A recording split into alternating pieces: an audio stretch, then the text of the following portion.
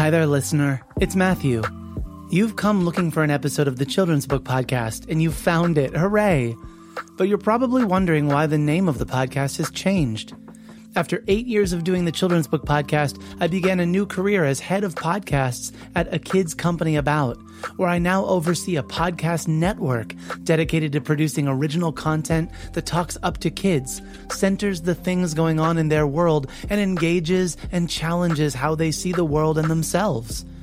All of the episodes of the Children's Book Podcast are still here.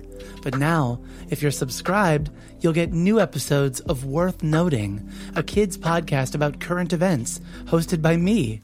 Something for you and the young people in your life to enjoy together. Enjoy this episode, and I hope you'll check out Worth Noting and other podcasts from A Kids Company About.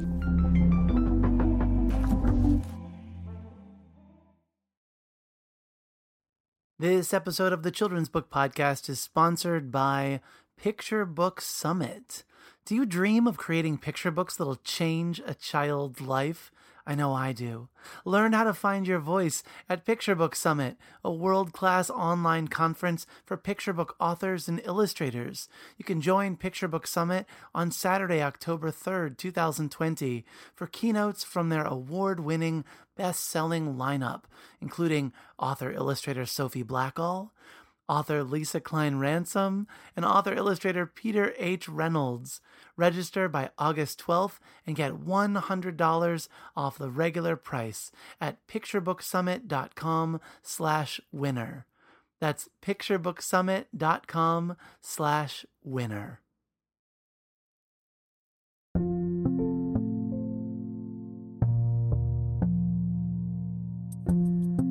So we'll talk about that, and of course we'll talk about this book and Olga's gorgeous work in it. Yay. And right, and debut. Whenever it's like a debut picture book author is turning in work like this, blows my mind.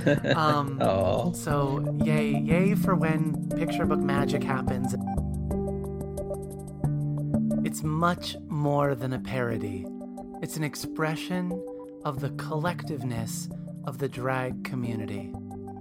This is the Children's Book Podcast, episode number 613. I'm your host, Matthew Winner. Today, I'm talking to Little Miss Hot Mess about her debut picture book, The Hips on the Drag Queen Go Swish, Swish, Swish.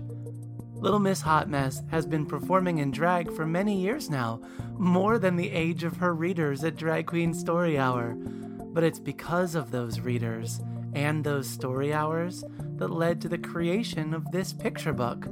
Set to the tune of The Wheels on the Bus, Little Miss Hot Mess's invitation to swish, stomp, shimmy, snap, and bling pairs with the vibrant and energetic art of Olga de Dios to create a moment with readers full of fun, fabulousness, and truth. Please welcome my guest, Little Miss Hot Mess, author of The Hips on the Drag Queen Go Swish, Swish, Swish. I'm Little Miss Hot Mess. I go by she or her in drag. And I'm a drag queen with Drag Queen Story Hour, and I just published my very first children's book, The Hips on the Drag Queen Go Swish, Swish, Swish, which was illustrated by Olga de Dios and published by Running Press Kids. Yay, welcome. I'm so glad you're here.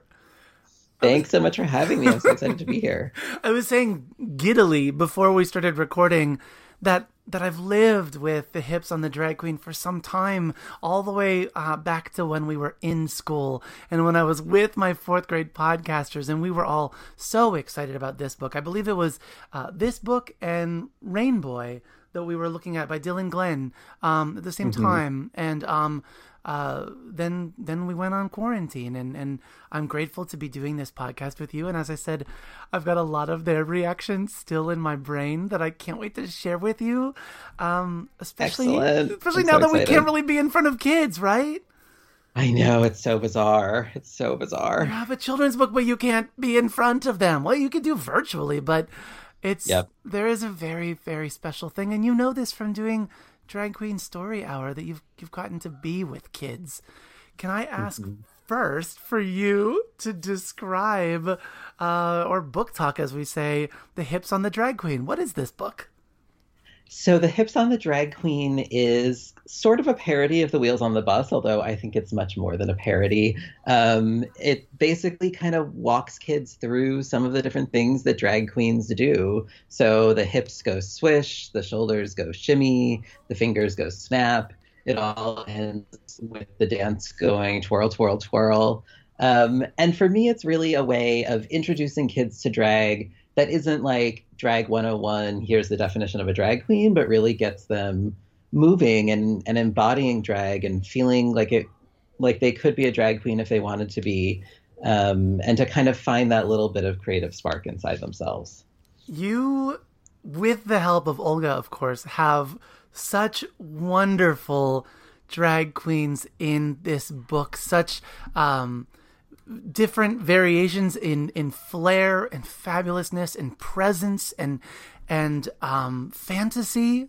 And I have both, as I said, in my mind, the reactions of my fourth graders, as well as the reactions of my 5-year-old, who just said, wow, Daddy, she really looks like a princess. Or I really love her green ears. Or look how her blue hair goes all the way down to her knees. There were just so many wonderful reactions that I wonder to what degree did your experience in drag inform the art in this book? Or was it like typical picture books where you wrote this story or pitched this story and then Olga completely did their thing on the art?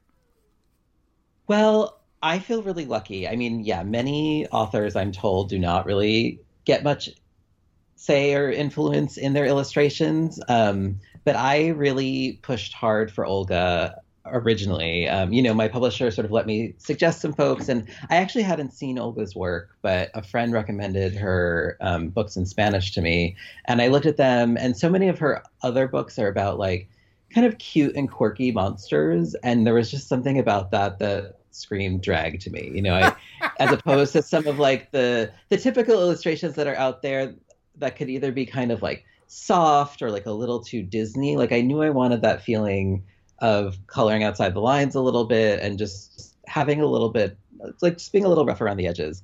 So yeah, then when it came time to actually, when she was on board and we were actually working on the book, I mean, I sent her some images of some of my friends in drag. I mean, I've been doing drag for about 12 years now. So I just sort of sent pictures of folks in my community and she totally ran with it. So, I mean, if you know, especially the San Francisco drag scene, which is where I kind of came up in drag, you might recognize a few resemblances, although for any legal purposes, they're wholly coincidental. But she really just ran with it and, I mean, brought so much to it. And one thing especially that she kind of came up with was, as the book progresses, the town starts off kind of gray and gets more colorful, not just because of the queens, but they kind of trail these rainbows behind them, and you can kind of see like the townspeople joining in, and that was all her. So yeah, it's really been a treat to get to see her illustrations come to life. They really are the most vibrant, the most wonderful, and it's so cool to hear that they are that the queens in this book are inspired by folks in your life. They are just mere coincidental resemblances or what have you. But again, just the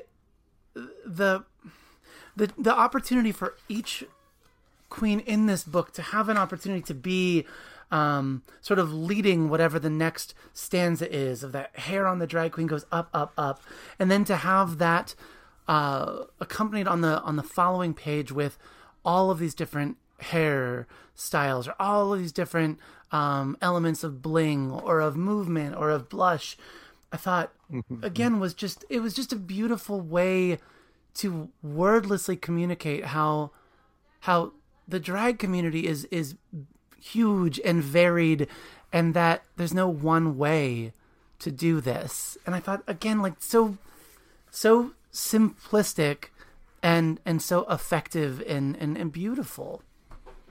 Oh, thanks for saying that. And yeah, I mean, that is one of the magical things about drag, is that, I mean, every person is unique, but every drag queen is certainly unique and expresses themselves in, whatever way we can.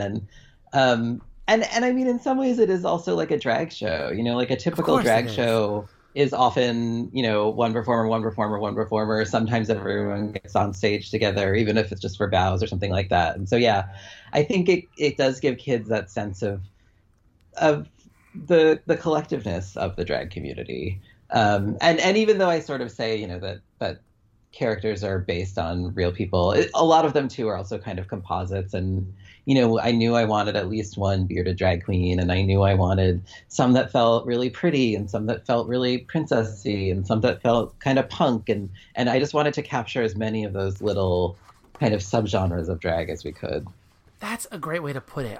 My daughter in particular was drawn to the one that sort of looks like Catwoman or something. Sort of that. That's where I came up Hmm. with that word, the fantasy element that just sort of feels Yep. like, ooh, this is like a superhero versus this person looks more like a different creature because of the green skin. So playing in like an otherworldly feeling, or Hmm. my daughter said of the one on the bling page, "Oh, Daddy, she's really a queen." It's like, you're not wrong. Yep, But I yep. picture And well, too. and that's the thing too is that kids, like when I meet them with Drag Queen Story Hour, I never fully know, you know, what they make of drag or who they think I am, but every now and then, you know, a kid will say, "You're like a real princess," or I kind of get the sense that they might think I'm like a Disney princess come to life or a Hmm. superhero or, you know, I think there's or a movie star. Like I think there are these different models that kids have, and drag kind of both taps into them and also confuses them a little bit, but in a way that's interesting and productive. Yeah, in a way that gives their brain that new thing to work on. I haven't seen someone like you in my world before. How am I going to process this? Which is, I think, Totally. why it's such a beautiful marriage to have Drag Queen Story Hour, because we learn so much about ourselves and others through stories. This is not new news, but to Right. have the storyteller themselves look and feel different from us, no matter how that is, I think is a really powerful thing. So in this case, to be able to have to I have not been to I've been to many drag shows and drag brunches and drag bingos. I have never been Hmm. shamefully to a drag queen story hour. Oh And I no. won't be for I've been to some virtual ones now, but I won't be for some Right. time now because we can't do that. But I have a good number of friends that have helped to organize some in their community or bring their kids to theirs, and Hmm. um, and the feedback both of the stories that you and other drag queens are centering through Drag Queen Story Hour, as well as the feeling of being in community with other families and folks, with that queen sharing these stories, is just something that really makes me jealous for everyone that gets to go. Yeah, I mean, it makes me jealous of all the kids who get to start doing this when they're Oh, 3 or 3 months old. You know, I mean, I wish that as a kid I was able to do that as well. do you can you remember? I don't know where you were involved in the start of Drag Queen Story Hour, but can you remember when you started to be involved in it and how that looked to be stepping into that space and then watch it evolve over time? Yeah, so I mean, Drag Queen Story Hour was actually founded by Michelle T, who is a queer author, memoirist, and she had been running a literary and arts organization in San Francisco called Radar Productions. And she actually ended up leaving San Francisco and leaving the organization to move to LA. But right before that, she wrote a grant, largely because she had recently had a kid and was looking for kind of family friendly LGBT events to go to with her kid and was having trouble finding them. Um, and so I had just actually left San Francisco for New York. And so I was watching all these friends of mine doing this program that looked amazing and felt like I had, you know, left just like a little bit too soon. But then Michelle was coming to New York to do an event for one of her own books and asked me if I wanted to do an event at the Brooklyn Public Library. And so, of course, I said yes. And I mean, the rest is history. I loved doing it. I thought that this was like a total game changing program, and I got involved in, you know, sort of becoming one of the primary queens in the New York City chapter, and then more recently, I moved to LA, but I've also been helping to kind of pull together a national network of Drag Queen Story Hour chapters. So, chapters kind of vary from like very highly organized to maybe just like one queen and one library partnering up. But we have about 50 chapters around the country and the world. And so we're just trying to do as much as we can to help everyone, learn from each other and also help new chapters form when they want to, and just really keep the program thriving and moving forward. Yeah, the hands and feet of that network are a beautiful thing to see it grow and have strength that way.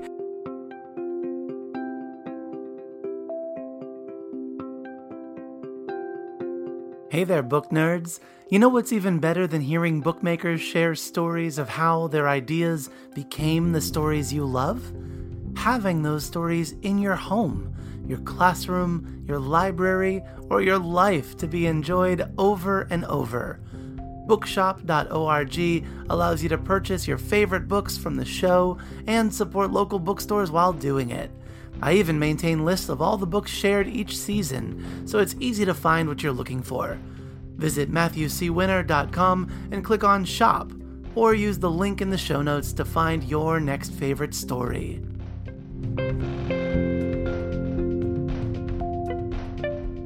But I'm realizing, Little Miss Hot Mess, that we've talked for like 15 minutes on an audio format, and so much of I think how certainly I have engaged with other queens is with a visual element. So could I ask, like, if you were doing a story hour today and we logged on and got to see you, could you describe yourself? I know fashion changes, styles change, we all are changing the way we look all the time, but how do you look today? Today, I would probably be wearing my big blonde wig. I have this kind of new wig that's very 80s with bangs and a huge poof in the back. And I usually wear sequins, especially when I'm doing events for kids and especially for live streams right now, because I feel like the video captures those well. I'm a little bit petite for a drag queen. I'm only 5'6". A lot of drag queens, or a lot of people often think about drag queens as kind of like these ginormous presences, and I think I am in personality, but maybe not in physicality. And I wear lots of jewelry and I wear lots of makeup, and when I'm out in the world, I wear big shoes. Although, again, one of the perks of being home is that you don't have to wear shoes when you're doing drag anymore. So often I'm barefoot. But I mean, my aesthetic, it does vary, but I do kind of like leaning into what I sometimes perceive to be an archetypical or stereotypical librarian kind of role. Like I like to wear kind of big glasses and often bejeweled glasses as well. I love this connection. We've got a librarian connection here. That's not a bad thing at all. I don't know if maybe it's a little wrong for me to admit that I do a little bit of librarian cosplay, but for me, it's kind of fun. And I think it helps. It does help that transition for kids, I think, sometimes too. I love that. I never would have gone there. That's so wonderful. Probably because what I'm so used to being from outside of Baltimore is when we see big glasses and sequins, we tend to go like Baltimore Huns. So it's so wonderful to hear. It's really wonderful to hear a librarian connection. I'm not going to lie. But also to know that, the two great things about being virtual is that not only do you not have to wear shoes, but we all look tall on the internet. That's true. So it's a great thing. That is really true. Well, let me hop back into this book and how the story evolved, because I will admit that I have seen, around the time of first starting quarantine, a video of you showing the dance, how to read and perform the hips on the drag queen go swish, swish, swish. I wonder if this story came from just doing a lot of drag queen story hours, or if it evolved in a different way. Really, I'm sort of perpetually curious as to what draws folks to tell stories to children. So I don't know how you want to approach that question, but whatever brought you here is what I want to hear. Yeah, I mean, so it actually did start off as a song that I would sing to kids or sing with kids at live story hour events. And I guess that's because our first few events, I was just reading books, which was great, but I felt like I wanted something a little more interactive. I wanted to give kids like a little bit more of a taste of what drag was about because, I mean, at the time there weren't any books about drag queens for kids that I'm aware of. And so, sometimes we started off often reading like feminist fairy tales, and then the library kind of grew into, books that might have some LGBT themes or other themes about social justice or kind of related topics. But I wanted kids to have that kind of intuitive, embodied sense of what drag was. And I mean, I wish I remembered exactly when I first started singing it, but I remember being either on a subway ride or a taxi ride to one of the events and just thinking through the songs that, I remembered from being a kid, yeah, and trying to think of ways to just give them a little bit of a spin. And this one just popped into my head. And I mean, I called it The Hips on the Drag Queen Go Swish, Swish, Swish, because I think that's the first line that I came up with, or at least it's certainly the one that stuck the most for me. And yeah, I mean, I loved getting to watch kids swish their hips and having that be okay. I mean, partly because, I was a swishy kid growing up. I was always a little bit too feminine, a little bit too queer, even though it took me a long time to come out. And, I was teased for that a little bit, and it was discouraged by my parents and things like that. So I think for me, it was a way to empower kids to do something that might feel a little bit scary or a little bit risky or a little bit, uncool. But getting to really encourage that in kids, even if it's just for that, the 3 minutes where we sing the song, it felt like a really special moment for me and for them.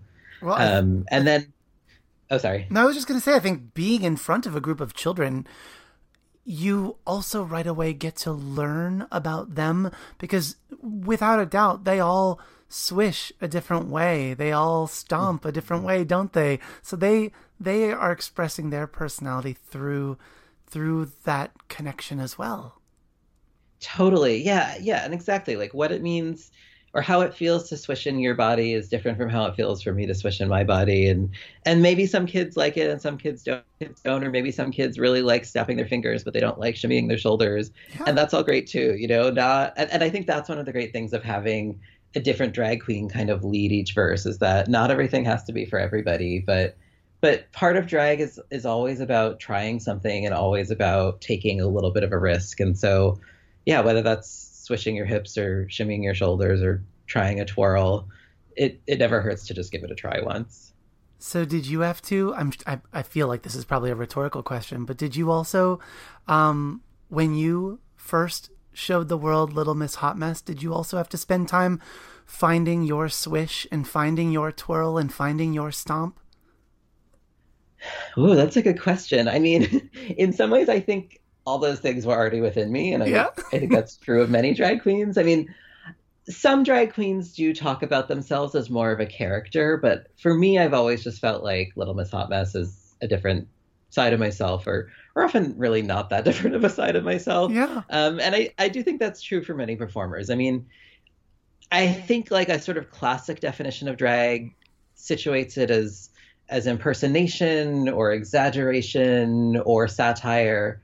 But for me, drag always has an element of truth, and maybe it's like a very small kernel, or maybe it's really like what you see is what you get. But the beauty of it comes from that mixture of kind of humor and silliness with that important part of sincerity. And so I think that that's also an important thing for kids to hopefully pick up somewhat subtly from this book as well. Well, I think that's probably what also makes this book work so well, and what working with children is all about. If there's not sincerity, I mean, in that way, performing in drag is not different. It seems like a very natural connection to work with children, because you need to be sincere, because when you're not, they know it. Or at least from my vantage point, teaching for however many years, I feel like they know it when I'm not being real with them, when I'm withholding, when I'm trying to present differently to them than who I am or what is true for me. They know it. Mm-hmm. And some of that might be they perceive me as, I don't know, trying to protect them. But the other is certainly that they could perceive me as keeping something from them.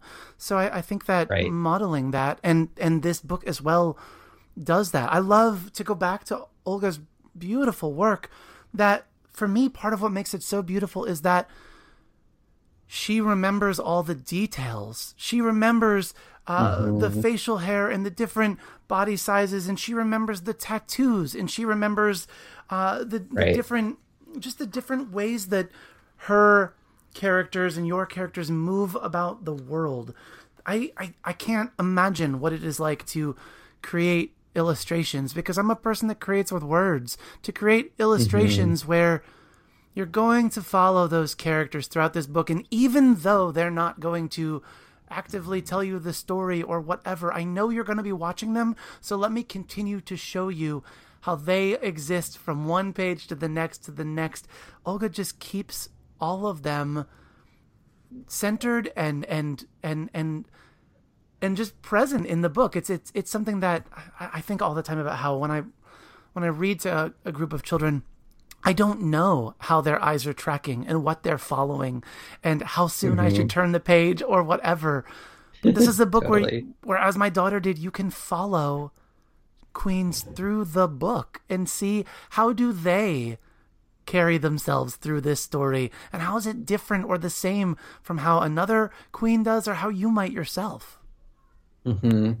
Yeah, I mean, again, Olga's illustrations are incredible. I'm feeling it. We could just do like a love fest for Olga. This is happening. I know. Well, and that's the funny thing too, is that, I mean, normally I can be a little bit of a control queen. I have a lot of opinions, and really, like, she just sent the illustrations and I was like, these are phenomenal. Like, I have very little feedback, and it was just tiny little tweaks here and there. But I mean, and I guess I'll say too that some of the feedback that I got from kids was like, they wanted to know more about these characters. Like, it was actually Olga's idea too, to put to give the kind of like profiles in the end papers, which maybe you actually haven't seen yet if you only have the F&G. No. But in the end papers, they just each have like a little portrait, but it has a name for each character, which was something I hadn't planned to do. But so many kids have really responded well to the names. And, it's kind of each of the featured queens for the verses gets a name, but then there's a handful of queens that are kind of like supporting characters. And I've had many friends of mine write to me and tell me that their kids were not upset, but they were very like curious as to what these other characters' names were, because they just wanted to know everything about all of them and their backstory and who they were. And so I think you're totally right. Like, they totally are tracking all these little details across the page, and that's so special. Look how they're studying your book, and more importantly, look how they're loving your book, to care so much that they're like, wait, but you didn't name these individuals. Who are they? Exactly. That's so great. It brings me into the thought of how we find names. And you sort of, I think earlier said you sort of felt like there was always Little Miss Hot Mess in there for you, that just sort of came naturally, that name. Was that a name that you had been holding on to, or did the name take work? Naming things is a hard thing. Yeah. Well, so the name Little Miss Hot Mess I like to say it's a name that I earned when I was in my early 20s, and definitely a bit more messy than I was now. So if you heard all those stories, that would not be the most kid-friendly narrative. That's okay. We can appreciate the journey. Exactly. So that was a journey that I was on.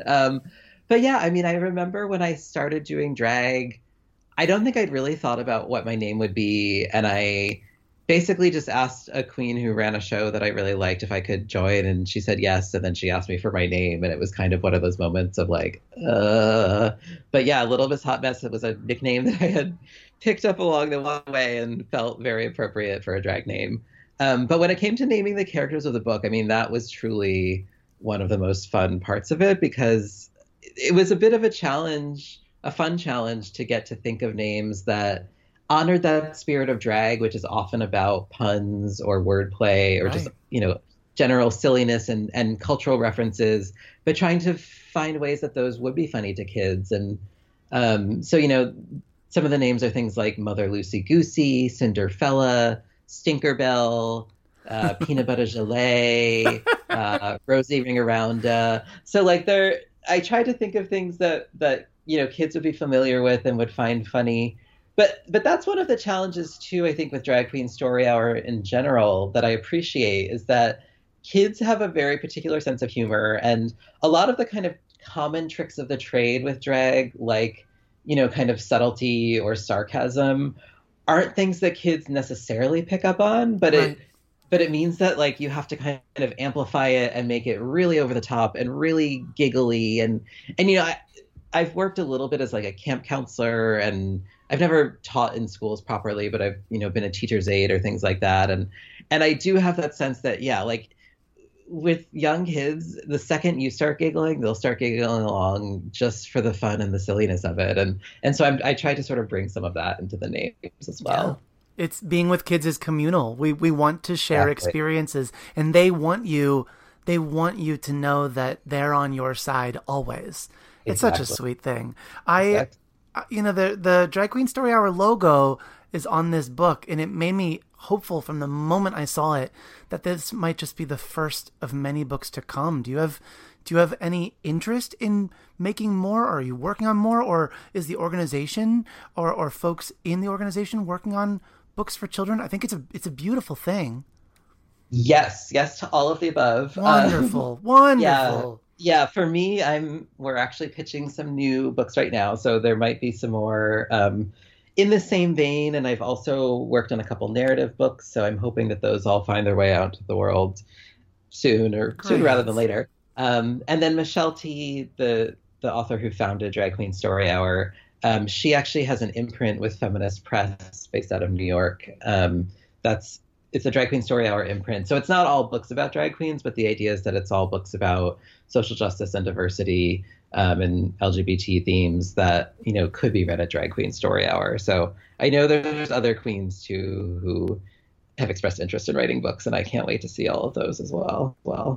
I think all of us listening, I would like to think, I'm going to talk for me, I can't wait to see more of those books. I will look forward to hearing more about that in the future. But for now, Little Miss Hot Mess, I'm so sad to say I think it's time for us to wrap up our time together. I had a really lovely time with you. Thank you so much for sharing your story with me, but more importantly, for sharing your story with the world.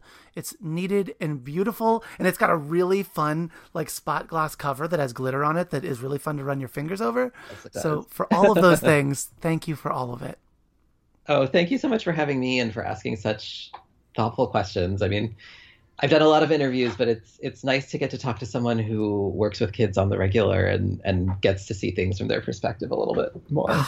Well, when and however we do it, we'll have to email you a video of us doing our Hips on the Drag Queen dance when we're all together, whether it's again over Zoom or something. We'll find a way to share something with you just so we can send a little bit of a thank you back to you. And I hope that others reading books are finding ways to share back to the authors and illustrators that they're connecting with as well. So on our final note, let me give you a chance to speak directly to those readers, and I'll say it this way. I will see a library full of children tomorrow morning. Is there a message that I can bring to them from you?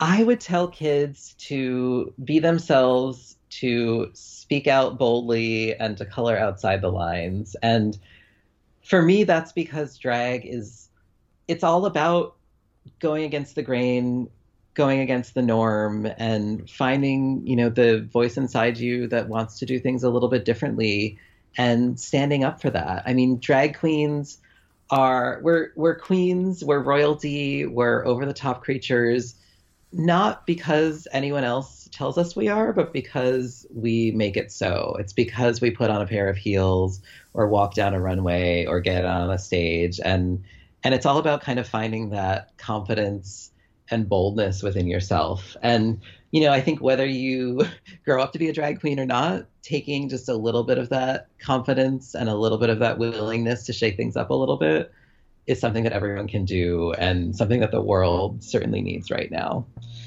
So that might be a long message to convey, but hopefully the book helps with that as well. The Children's Book Podcast is recorded and produced by me, Matthew Winner, in my library studio in Ellicott City, Maryland. You can subscribe to the podcast and access the archive of over 600 episodes at MatthewCWinner.com. Our theme music is by Poddington Bear, care of the Free Music Archive. All views and opinions expressed on the show are those of the individuals and don't reflect the ideas or viewpoints of the publishers of the books referenced. Want to help out the show? Become a patron, and you can directly impact and help to sustain the podcast. Writing a review on iTunes or sharing the podcast with friends through Facebook, Twitter, word of mouth, or any other means helps reach more listeners, which leads to more content and more amazing guests. And that is a very good thing indeed.